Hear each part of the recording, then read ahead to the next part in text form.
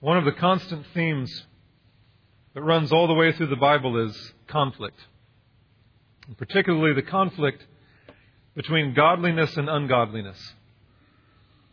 From the earliest chapters of Genesis on, throughout the whole Scripture, there is a constant, unrelenting conflict between God and Satan, between Cain and Abel, between God's chosen people Israel and the Canaanites and the Philistines, between David and Goliath, the wise and the foolish, the righteous and the unrighteous, between believers and unbelievers, between the kingdom of light and the domain of darkness. And every person on the face of the earth falls into one side or the other of that conflict. Every person in this room falls on one side or the other. There is no neutral ground. There is no gray area. There is no ability to stand and be a neutral party in this conflict. You are on one side or the other. You are a combatant in a cosmic conflict, and you are on one side or the other. One side is dark and one is light. And one of the metaphors that God uses throughout the Scriptures to describe this constant conflict is the metaphor of two cities. One side is represented by the city of man and the other by the city of God. The name given to the city of man throughout the Bible is Babylon. And the name given to the city of God throughout the Scriptures is New Jerusalem. And this morning we are going to look at these two cities. We're going to look at the city of man. And next week we're going to see the city of God. And we will see how God commands His people to live as citizens of the New Jerusalem in the middle of Babylon. So what are the origins of the city of man? What is it like? Where did it come from? The city of man has its origins all the way back in Genesis chapter 3, where we read the account of man's fall into sin. But we have to go back further than that. Beyond that, before that. We have to go further back in time to the rebellion of Satan himself. And I'd like you to turn with me to Isaiah chapter 14. We are going to be looking at lots of passages today, and only one of them is on the screen. So, wake up. Follow along. Isaiah 14:12 to 15. There's a lot of debate about this passage, but it definitely seems that as Isaiah 14:12 to 15 tells us of the history of Satan's rebellion against God. Isaiah 14:12, how you have fallen from heaven, O star of the morning, son of the dawn. You have been cut down to the earth, you who have weakened the nations. But you said in your heart, I will ascend to heaven. I will raise my throne above the stars of God. And I will sit on the mount of assembly in the recesses of the north. I will ascend above the heights of the clouds. I will make myself like the Most High. Nevertheless, you will be thrust down to Sheol, to the recesses of the pit. Notice very carefully what Lucifer, or the star of the morning, says within his own heart. He says, I will ascend to heaven. I will raise my throne above the stars of God. And I will sit on the mount of assembly in the recesses of the north. I will ascend above the heights of the clouds. I will make myself like the Most High. At the core of Satan's rebellion and fall from glory was his lust for power and authority and glory and freedom from God. He says, I will make myself like the Most High. I will be God. Now turn back to Genesis chapter 3. And follow along as I read verses 1 through 6.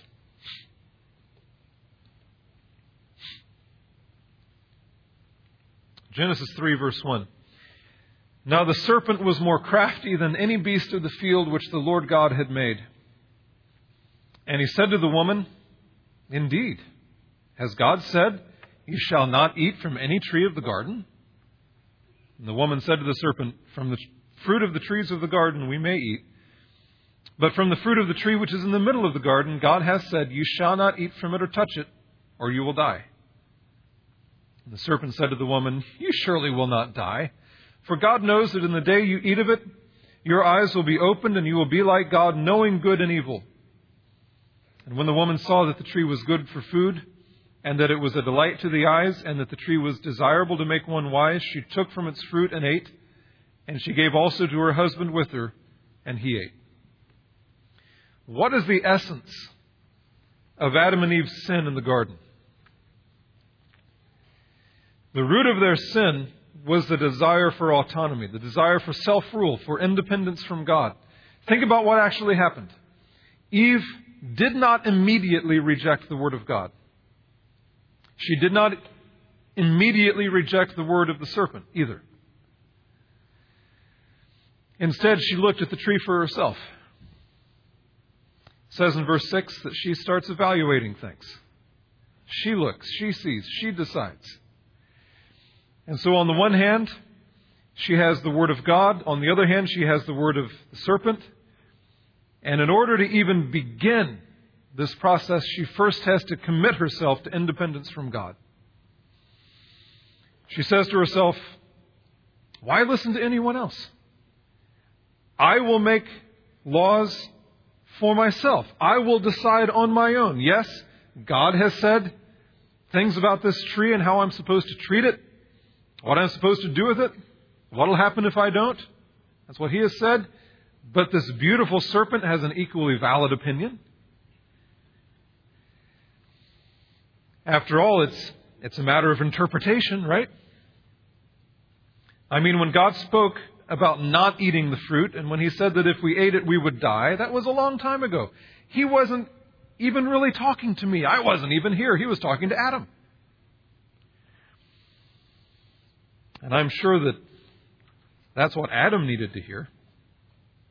But Adam didn't have the enlightenment that I have. I have new information. I have insight. I have discovered new truths that Adam wasn't aware of. And the serpent knew that I could handle this new information, that I would be ready for it. The serpent knew that I would be able to understand the deeper realities behind this tree. And he knew that I would make the right choice, the choice that was right for me. That's what's going on.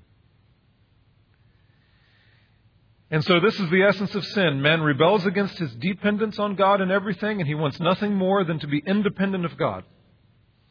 And the root of Adam and Eve's sin was the exact same root as Satan's sin, the desire to be like God Himself. That is the bait on the serpent's hook that lured Eve to take the fruit. You will not die if you eat this fruit. On the contrary, you will finally experience what real life is. God is stingy. God is egotistical. God is selfish. God is a miser.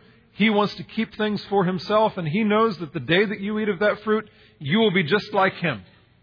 And you'll know good and evil. You won't need Him telling you. The bait on Satan's hook was the bait of autonomy, the bait of self-rule. If she ate the fruit, she wouldn't need God to tell her what was good or evil. She would know on her own. She could be autonomous. She could be independent.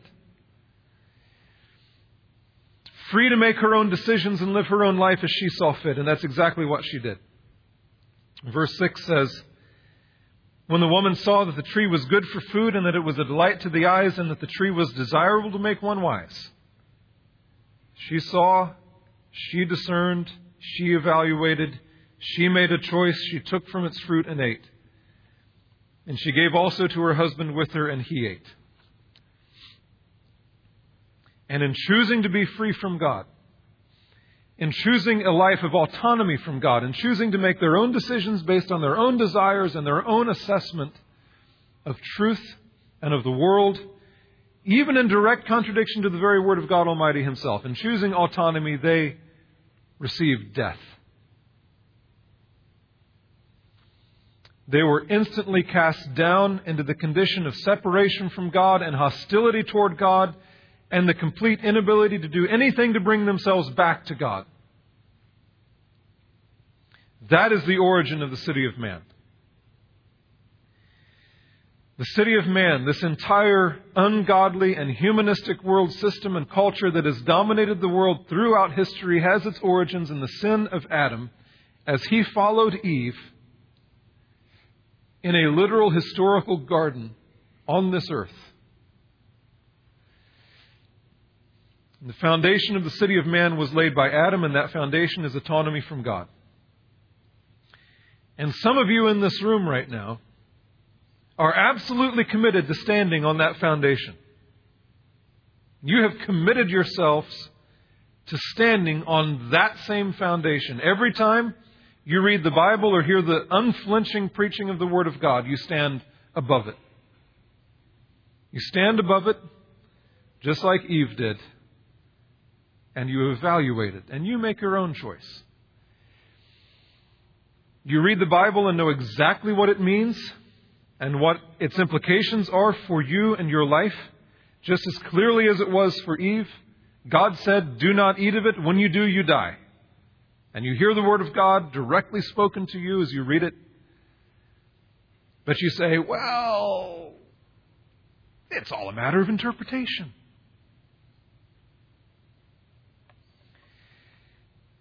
And you might even give lip service to being a godly man or a godly woman. But when God actually speaks directly to you and to your situation in this world, in detail, inescapably, when He speaks to you,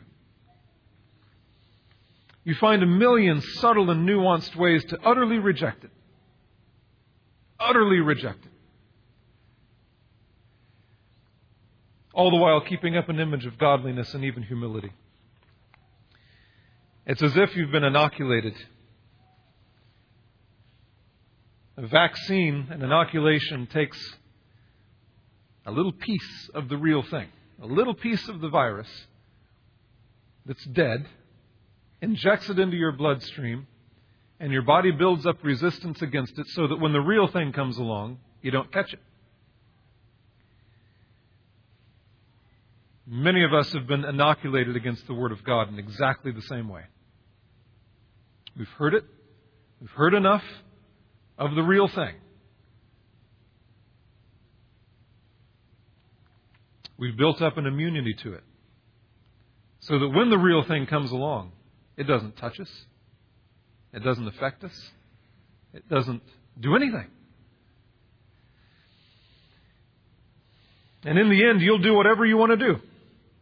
You'll sleep with whomever you want to sleep with. You'll think whatever you want to think. You'll look at whatever you want to look at. You will devote your life to whatever selfish and self-absorbed and self-indulgent pursuits that you want. And when someone who loves you comes alongside you and says, sister, you're wrong, you get offended and you brush it off. You're inoculated. And after all, it's just a matter of interpretation anyway.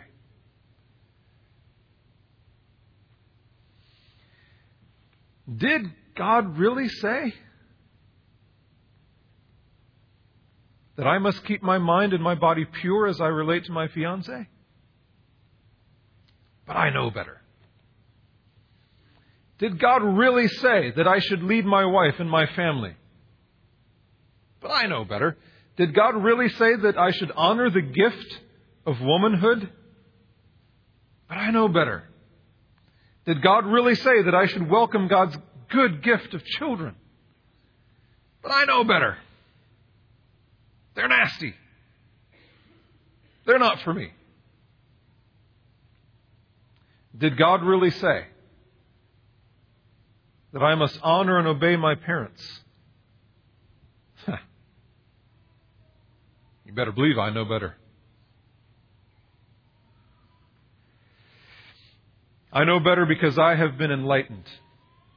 And I am advanced. And I am sophisticated. And I am modern. Yes, the culture around me just happens to be telling me all these same things all the time. Day in and day out, year after year. But I have come to these things on my own. I'm autonomous. I'm a free thinker. Yes, The serpent told me that I wouldn't die if I ate the fruit and that I would become like God. But I'm autonomous. I'm a free thinker. And I made my choices based on what's best for me.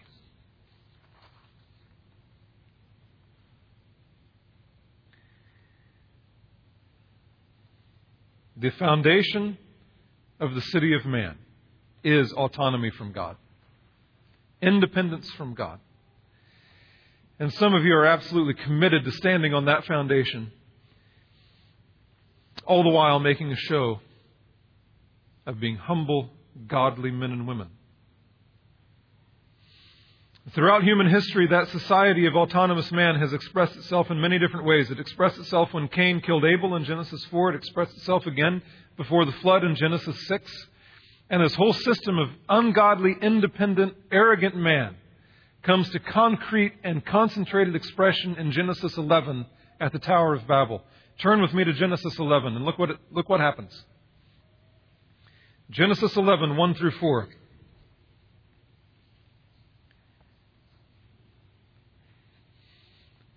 Now the whole earth used the same language and the same words. It came about as they journeyed east that they found a plain in the land of Shinar and settled there. And they said to one another, "Come, let us make bricks and burn them thoroughly." And they used brick for stone and they used tar for mortar. They said, "Come, let us build for ourselves a city and a tower whose top will reach into heaven. And let us make for ourselves a name. Otherwise, we'll be scattered abroad over the face of the whole earth." Now, what was the essence of this city? Men and women wanted to be totally independent of God. They said, "Come, let us build for ourselves a city and a tower whose top will reach into heaven. Let us make a name for ourselves. Otherwise, we'll have to obey God." That's what they're saying. God's the one who told man to scatter and to fill the earth and subdue it. Let's build for ourselves a city so that we don't have to do what God has commanded us to do. They wanted to make a name for themselves, and they were going to do it by building a tower that would reach all the way into heaven. Do you remember Satan's words from Isaiah 14? "I will ascend to heaven. I will raise my throne above the stars of God. I will sit on the mount of assembly in the recesses of the north. I will ascend above the heights of the clouds. I will make myself like the Most High." Remember Satan's words to Eve. You will be like God. This is exactly the same thing. Mankind is coming together for the express purpose of achieving fame and comfort and pleasure and ease and security and salvation and glory, all apart from God. Completely apart from God. And so what did God do? He scattered them. He put an end to it. And He scattered them.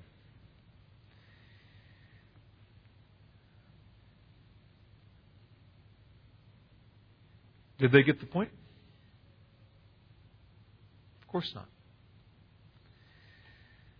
They did not see that all their attempts at freedom from God and autonomy and dependence from God would lead them to death, would lead them to destruction. They didn't see it. We have been consumed with this path of independence from God from then until this very moment. And we see the ultimate expression of all of that. The ultimate expression, the ultimate description of the city of man, this culture and society of humanism and man-centered autonomy from God in Revelation chapter 17. Turn with me to Revelation 17:1. We have the man of God, the Apostle John, being given visions of real things, but in the form of visions. And notice what John sees in this vision, Revelation 17:1 and 2. What he sees is a prostitute. It says, "Then one of the 7 angels who had the 7 bowls came and spoke with me, saying, 'Come here, I will show you the judgment of the great harlot who sits on many waters, with whom the kings of the earth committed acts of immorality, and those who dwell on the earth were made drunk with the wine of her immorality. And in verse 4, he gives a description of this woman. The woman was clothed in purple and scarlet and adorned with gold and precious stones and pearls, having in her hand a gold cup full of abominations and of the unclean things of her immorality. Who is this woman? Verse 5 tells us.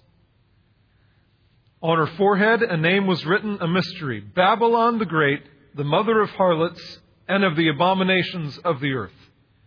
So who is this woman? Who is this harlot? She's Babylon. She is the city of man. John sees a visual representation of man-centered, God-hating culture. And what is she like? What are the characteristics of this Babylon, the city of man? I'm going to give you 3.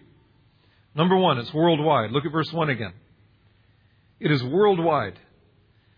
And then one of the 7 angels who had the 7 bowls came and spoke to me, saying, Come here, I will show you the judgment of the great harlot who sits on many waters. Look at verse 15. And he said to me, The waters which you saw where the harlot sits are peoples and multitudes and nations and tongues. This woman that John sees, this embodiment of the city of man, is upheld and supported by and carried along by the peoples and multitudes and nations and tongues. In other words, this is a worldwide system. Wherever you find human beings, you find the city of man. There is no place on earth where Babylon is not in control, because the pride and the arrogant autonomy of Babylon is alive in every human heart. Wherever you find men and women, you find Babylon. In verse 18, the angel tells John, The woman whom you saw is the great city which reigns over all the kings of the earth. In chapter 18, verse 23, it says, All the nations were deceived by your sorcery. In chapter 19, verse 2, it says that the great harlot was corrupting the whole earth with her immorality. This is a worldwide system. The city of man is worldwide. There is no way to physically escape her influence. You cannot hide from it. You cannot run from it. Even if you're Amish, you are ruled by the city of man.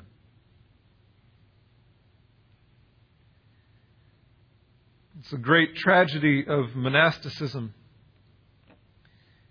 and things like the Amish. They think the evil's out there. It's not out there. It's in here. Wherever you go, there you are. And the evil is right there with you. As a second characteristic of the city of man, it is seductive. What does John see in his vision? He sees a harlot. He sees the mother of harlots. He sees a gaudy whore dressed for her night of work. Verse 4, 17:4. The woman was clothed in purple and scarlet and adorned with gold and precious stones and pearls, having in her hand a gold cup full of abominations and of the unclean things of her immorality. And what does she do with that cup filled with that filthy wine? Verse 2. With her the kings of the earth committed acts of immorality, and those who dwell on the earth were made drunk with the wine of her immorality. This harlot Babylon seduces all the inhabitants of the earth. She seduces us. That's exactly what a harlot does. A harlot holds out the promise of pleasure and excitement and joy. A prostitute makes you think you're going to get something good by consorting with her. There's a striking description of the seductive powers of a harlot in Proverbs chapter 7. Proverbs chapter 7, starting in verse 6. Listen to these words. Listen to this description. This is a description of events that happen every day and every night in this town, literally and figuratively. Proverbs 7, verse 6. For at the window of my house I looked out through my lattice, and I saw among the naive and discerned among the youths a young man lacking sense, passing through the street near her corner.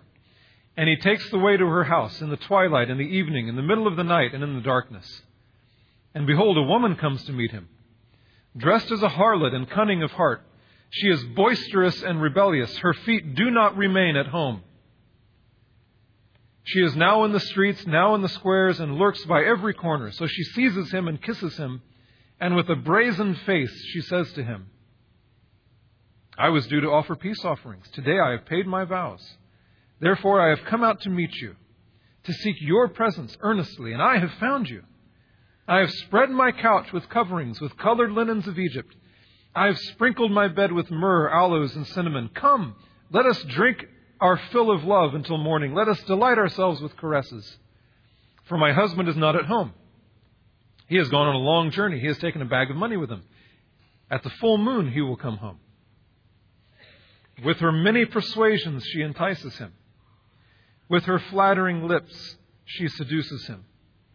Suddenly he follows her as an ox goes to the slaughter, or as one in fetters to the discipline of a fool, until an arrow pierces through his liver, as a bird hastens to the snare.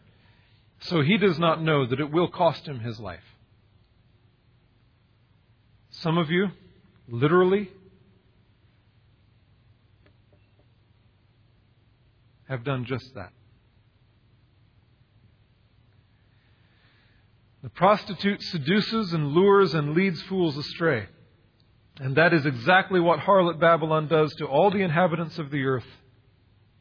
She seduces us, she fools us, she tricks us, and she leads us astray, and all the while, we think that we're getting something good out of it.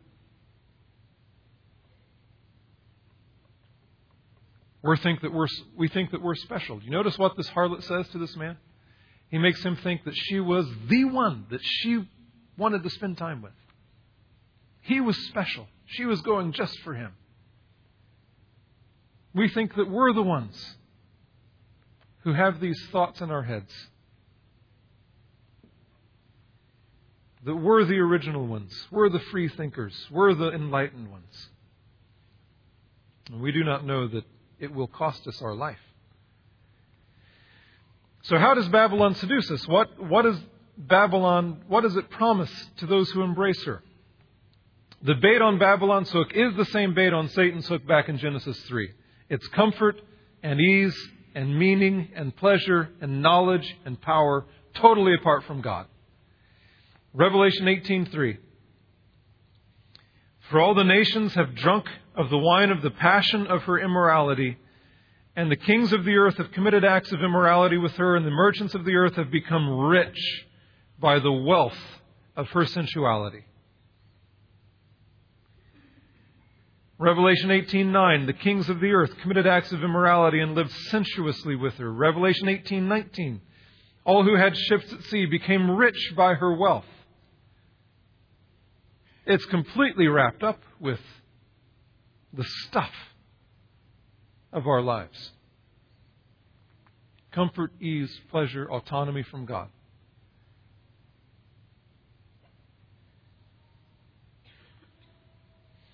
The wine with which Babylon seduces all the inhabitants of the earth is the wine of physical comfort and ease and prosperity and security, totally apart from God. It is the Tower of Babel all over again. The people at the Tower of Babel said, let's make a name for ourselves. Let's be self-sufficient without God. Let's get comfort and ease and security and pleasure on our own. Let's be autonomous. Let's make our own way. Let's secure our own future. Let's not do the one thing that God said we should do and be blessed in it. Let's try to have those blessings without any connection with God. That is exactly what the harlot Babylon says to us.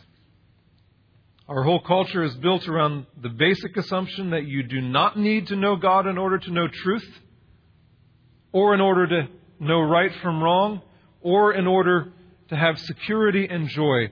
God is completely irrelevant. You have the right and the power to make your own decisions apart from God and to chart a course apart from God and to define your life apart from God. And I am not talking about those pagans out there. I'm talking about us.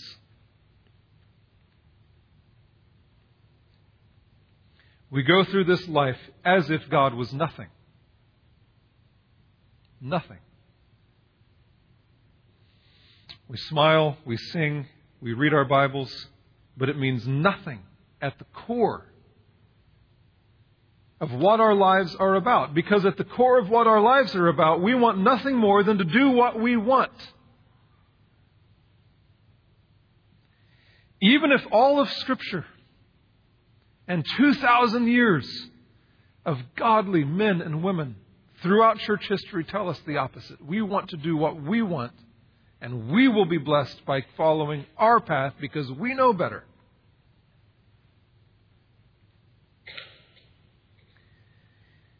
There's one more characteristic of the city of man. It is bent on our destruction. Revelation 17:6. And I saw the woman drunk with the blood of the saints and with the blood of the witnesses of Jesus. Revelation 18:24. And in her was found the blood of prophets and of saints and of all who have been slain on the earth. If Babylon as a whore cannot seduce you and make you drink from the cup of her abominations and the filth of her adulteries, then she will kill you and she will get drunk on your blood. She is bent on your destruction. The city of man has two goals. Either to seduce you, to seduce Christians to compromise with the world, or to wipe them out.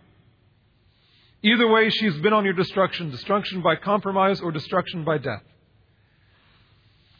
So Babylon, our culture, this harlot, the city of man, either wants to make you so much like all the unbelievers around you that you have absolutely nothing to say to them, or it wants to scare you into silence by its threats of persecution or unpopularity or hardship or death. That's exactly what she's doing. And she's very good at it. Many Christians think that they're being deep and authentic and reasonable simply because they're thinking all of the thoughts of the culture. Thinking all the exact same thoughts. Thinking that we made them up. Thinking that we came up with them. And that it's a sign of our enlightenment and our being deep. It's only a sign of being naive and fools. Just like the man in Proverbs. We fall for it hook, line, and sinker. All in the name of being relevant, which of course means we're completely irrelevant. Because we're saying the exact same thing.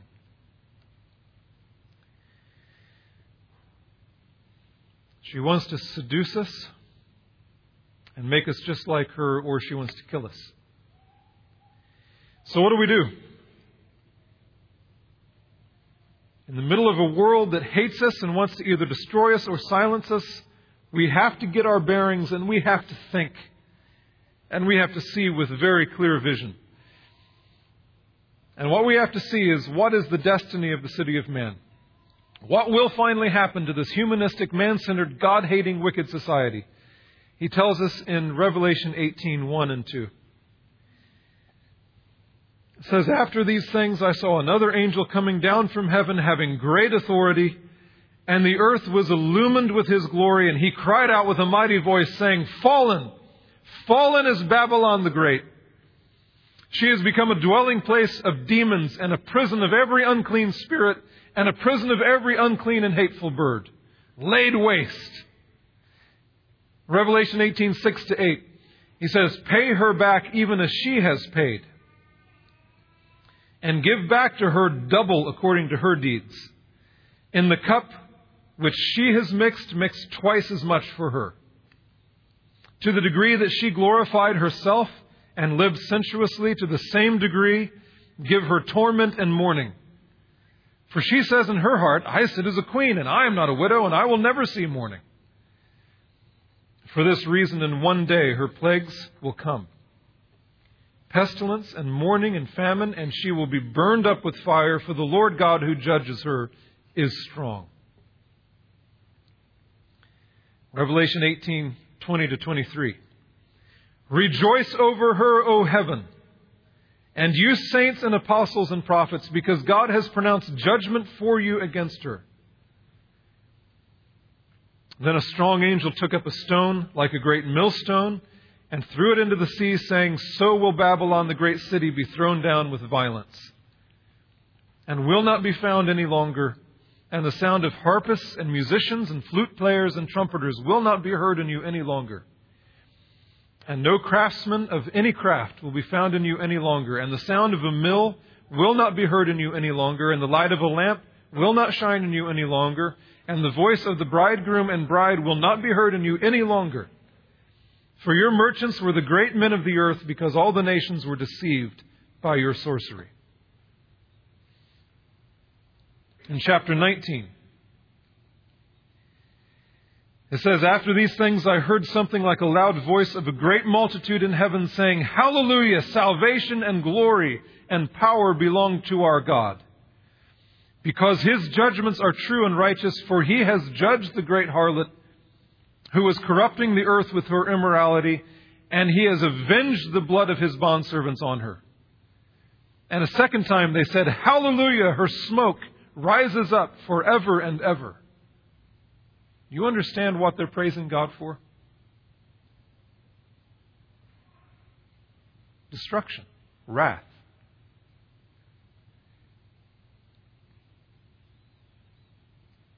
And the 24 elders and the 4 living creatures fell down and worshipped God who sits on the throne, saying, Amen, hallelujah. And a voice came from the throne saying, Give praise to our God, all you His bondservants, you who fear Him, the small and the great.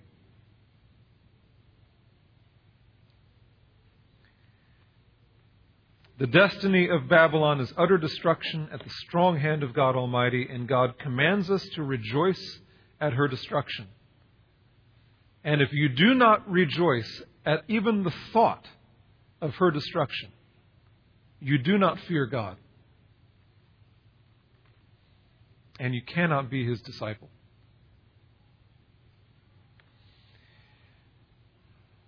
Which leaves us with one last question. What is our response to the city of man? What do we do with her? How should we respond to this wicked, worldwide, seductive, bloodthirsty, doomed culture in which we live? Listen to God's call in Revelation 18:4 and 5. He says, I heard another voice from heaven saying, Come out of her, my people, so that you will not participate in her sins and receive of her plagues. For her sins have piled up as high as heaven, and God has remembered her iniquities. What is God's call to us? Come out of her. It's the same call that God has given throughout history to His people. Come out of her. Isaiah 52:11, Depart, depart, go out from there, touch nothing unclean, go out of the midst of her, purify yourselves. Jeremiah 51:45, Come forth from her midst, my people, and each of you save yourselves from the fierce anger of the Lord. When John the Baptist comes preaching the gospel, he says, Repent, the kingdom of God is at hand. Deliver yourselves from the wrath to come. Deliver yourselves from this evil and perverse generation. Come out of her.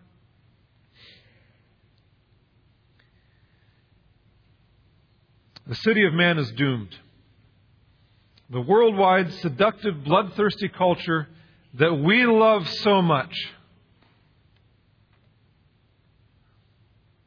and want to fit into so much and want to please so much is doomed. And it will be utterly destroyed by God Almighty. And if we do not run for our lives out of Babylon, then we will be destroyed with her. The Apostle Peter says in 1 Peter 2:11, Beloved, I urge you, as aliens and strangers, as people who do not really live in Babylon, I urge you as aliens and strangers to abstain from fleshly lusts which wage war against your soul. Your soul is at stake. Being seduced means that we don't even know it. Now, God is not calling us to be monks. It doesn't work. That's not what He means by come out of her and be separate. There is no place on earth where we can physically escape the city of man. But God is commanding us to separate ourselves from the evil and the wickedness and the pride and the filthiness and the autonomy of our culture. So here's what I want you to do. I want you to look deeply into your life.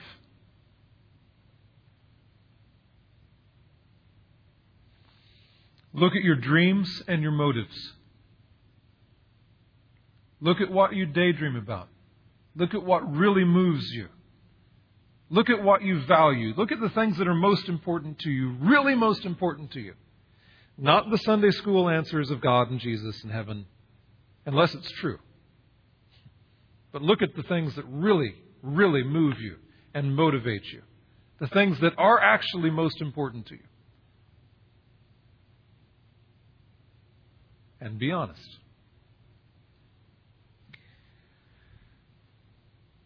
Look at the way you think about everything. Look at the grid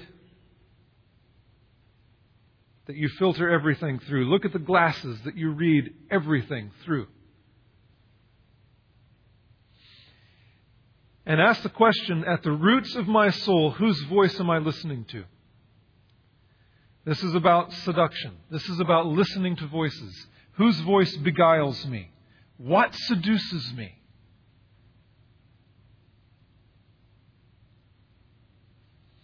What bait am I constantly biting?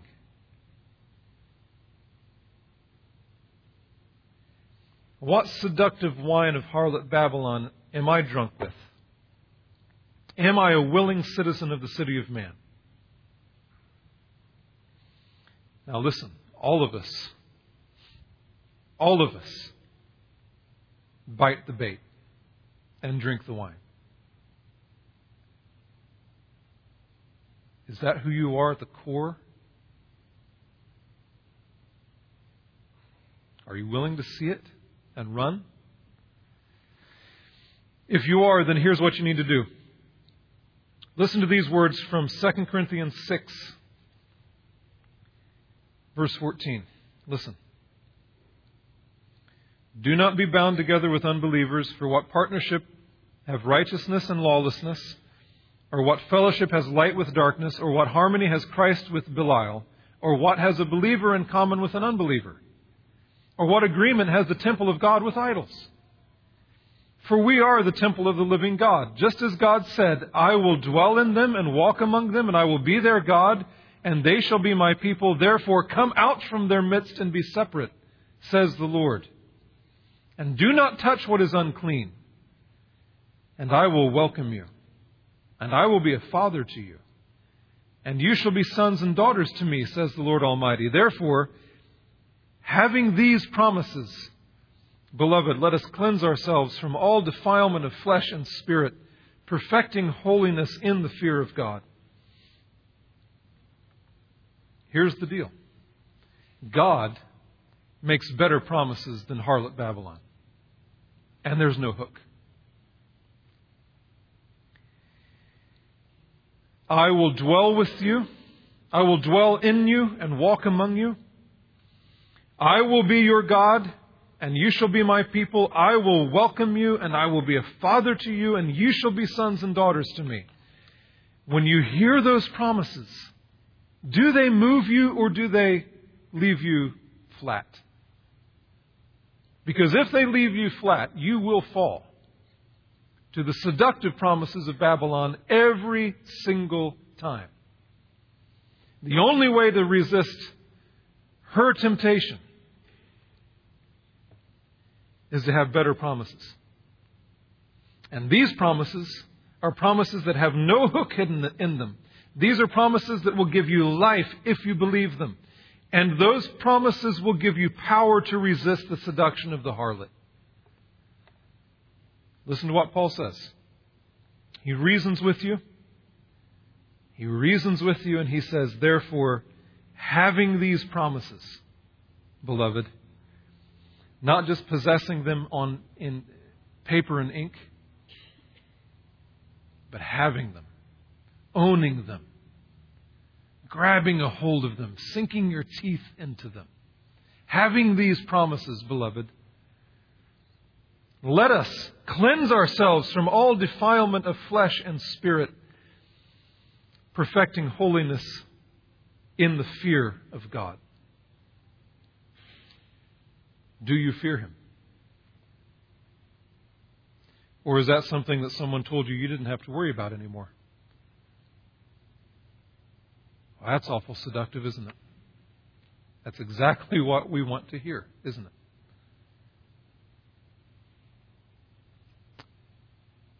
He commands us with gospel promises firmly in our hands to perfect holiness in the fear of God.